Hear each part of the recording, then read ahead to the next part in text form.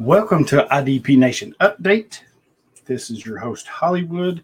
And we all saw the news yesterday that the Atlanta Falcons traded linebacker Deion Jones to the Cleveland Browns.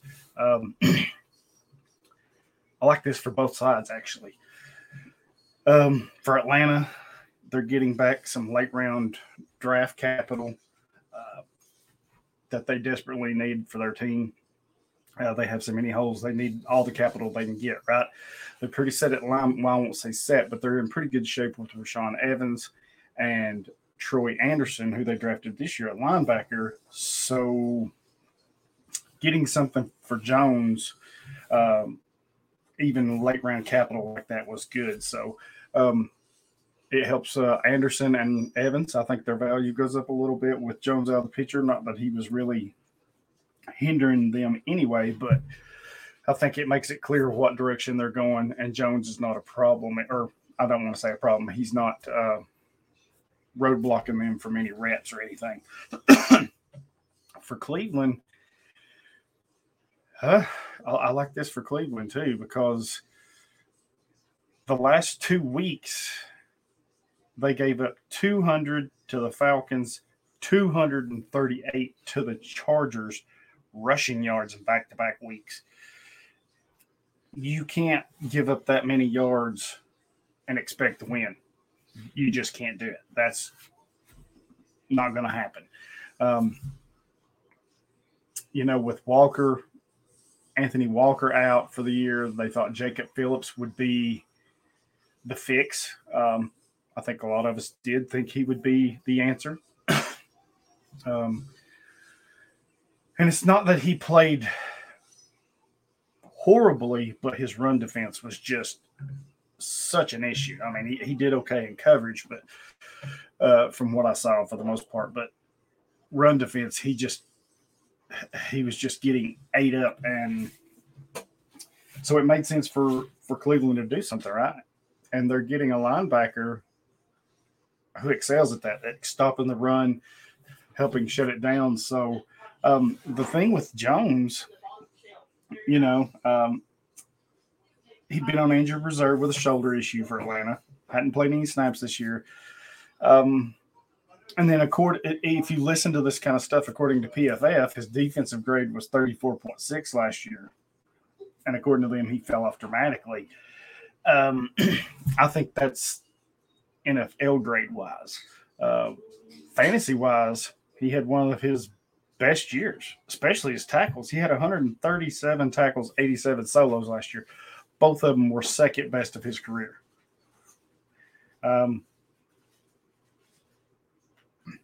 He didn't have the interceptions, but he still had 6 pass deflections. He added 2 sacks, which is second most of his career. 8 TFLs, which was right about where he's been. So I don't, his coverage, the interceptions weren't there. He's used to getting at least 1 to 2 interceptions a year.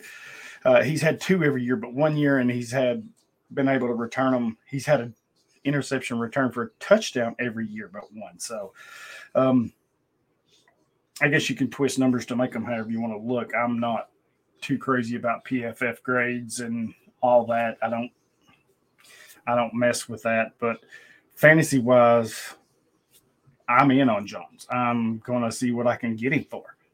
He's not played all year. I expect there'll be a little buzz for him in the fantasy circles.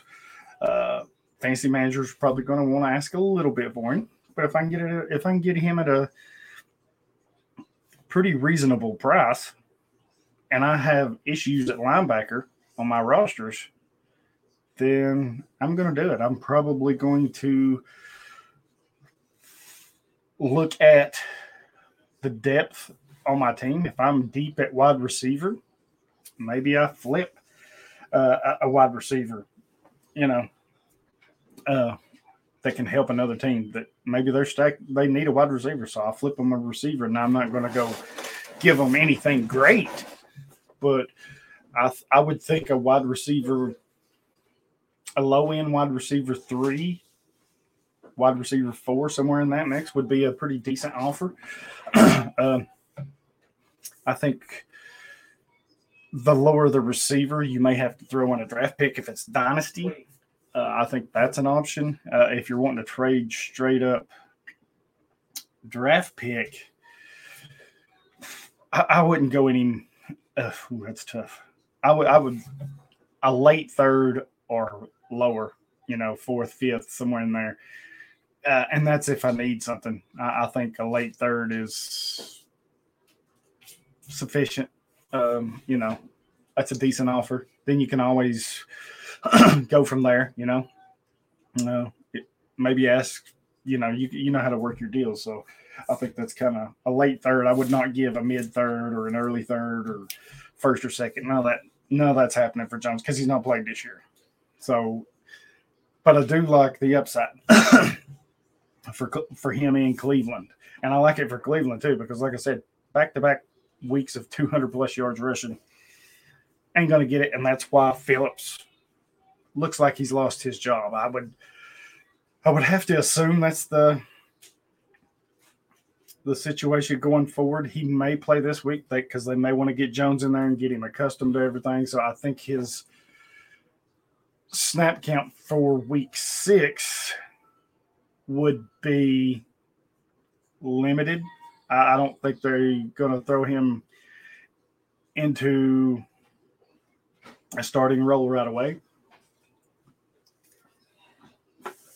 I think they'll kind of bring him along a little slowly, see how the shoulder's doing, and I'm sure they wouldn't have traded for him if he wasn't looking healthy and on his way back. So, but yeah, I mean, you're talking about a 6-year guy. This would be his 7th year, but in 6 years he's had 652 tackles, 428 solos, 40 TFLs, 8.5 sacks, 11 interceptions, 379 return yards with 5 of them for touchdowns. And then he has 44 pass deflections, 4 forced fumbles, and 2 recoveries. And at one time, just a few years ago, we were talking about him being one of the best linebackers in the game, right? And that's okay. I think he's still a 100-tackle guy, as long as the shoulder checks out. I mean, he could easily hit 100 tackles this season if he gets, with the extra added game. He's only missed 5, so 11 games. He would have to play really well, but he could get to 100 tackles easy from here on out. And I think he's going to have the opportunities too, because with teams running the way they did against Cleveland, especially the last 2 weeks, right? That's teams are going to keep doing that until Cleveland can show them that they can stop the run. And that's going to be big for Jones. Because that's what he does best, right? I mean, he's good in coverage too, but I mean, you look at Cleveland, they are allowing, let's see here, they gave up 691 yards rushing.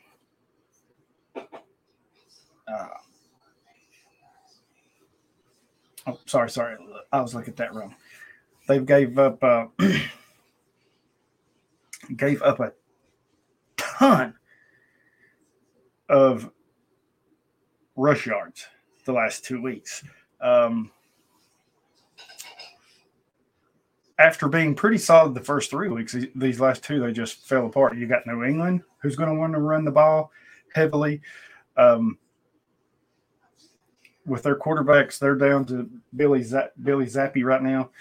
With their other 2, Zach Jones and Hoyer out. So they're going to want to run the ball with Harris and Ramondre Stevenson. And then you got Baltimore. They want to run, especially with Lamar. Then you got the Bengals with Joe Mixon. And then you head into the bye week in week 9. So they've got 3 games, the next 3 games, they've got a lot of opportunities coming their way where teams are going to try to just mash mouth them. And I think Jones is going to benefit from that. I'd really like to see him get in there this week and see what he can do. I just don't know where he's at with the injury wise, but um, like I said, I'm going to go see what I can get him for in my leagues because I know there's some leagues where I'm hurting um, for linebacker. So I'm going to go make an offer, see if I can get him at a pretty decent price. And I think he's a stock up for this week. He's somebody that you probably going to pay very little for and can get a pretty good, decent return out of. So, yeah, we're keeping up with the Jones. um, I like this for Cleveland. I like this for Deion Jones as well.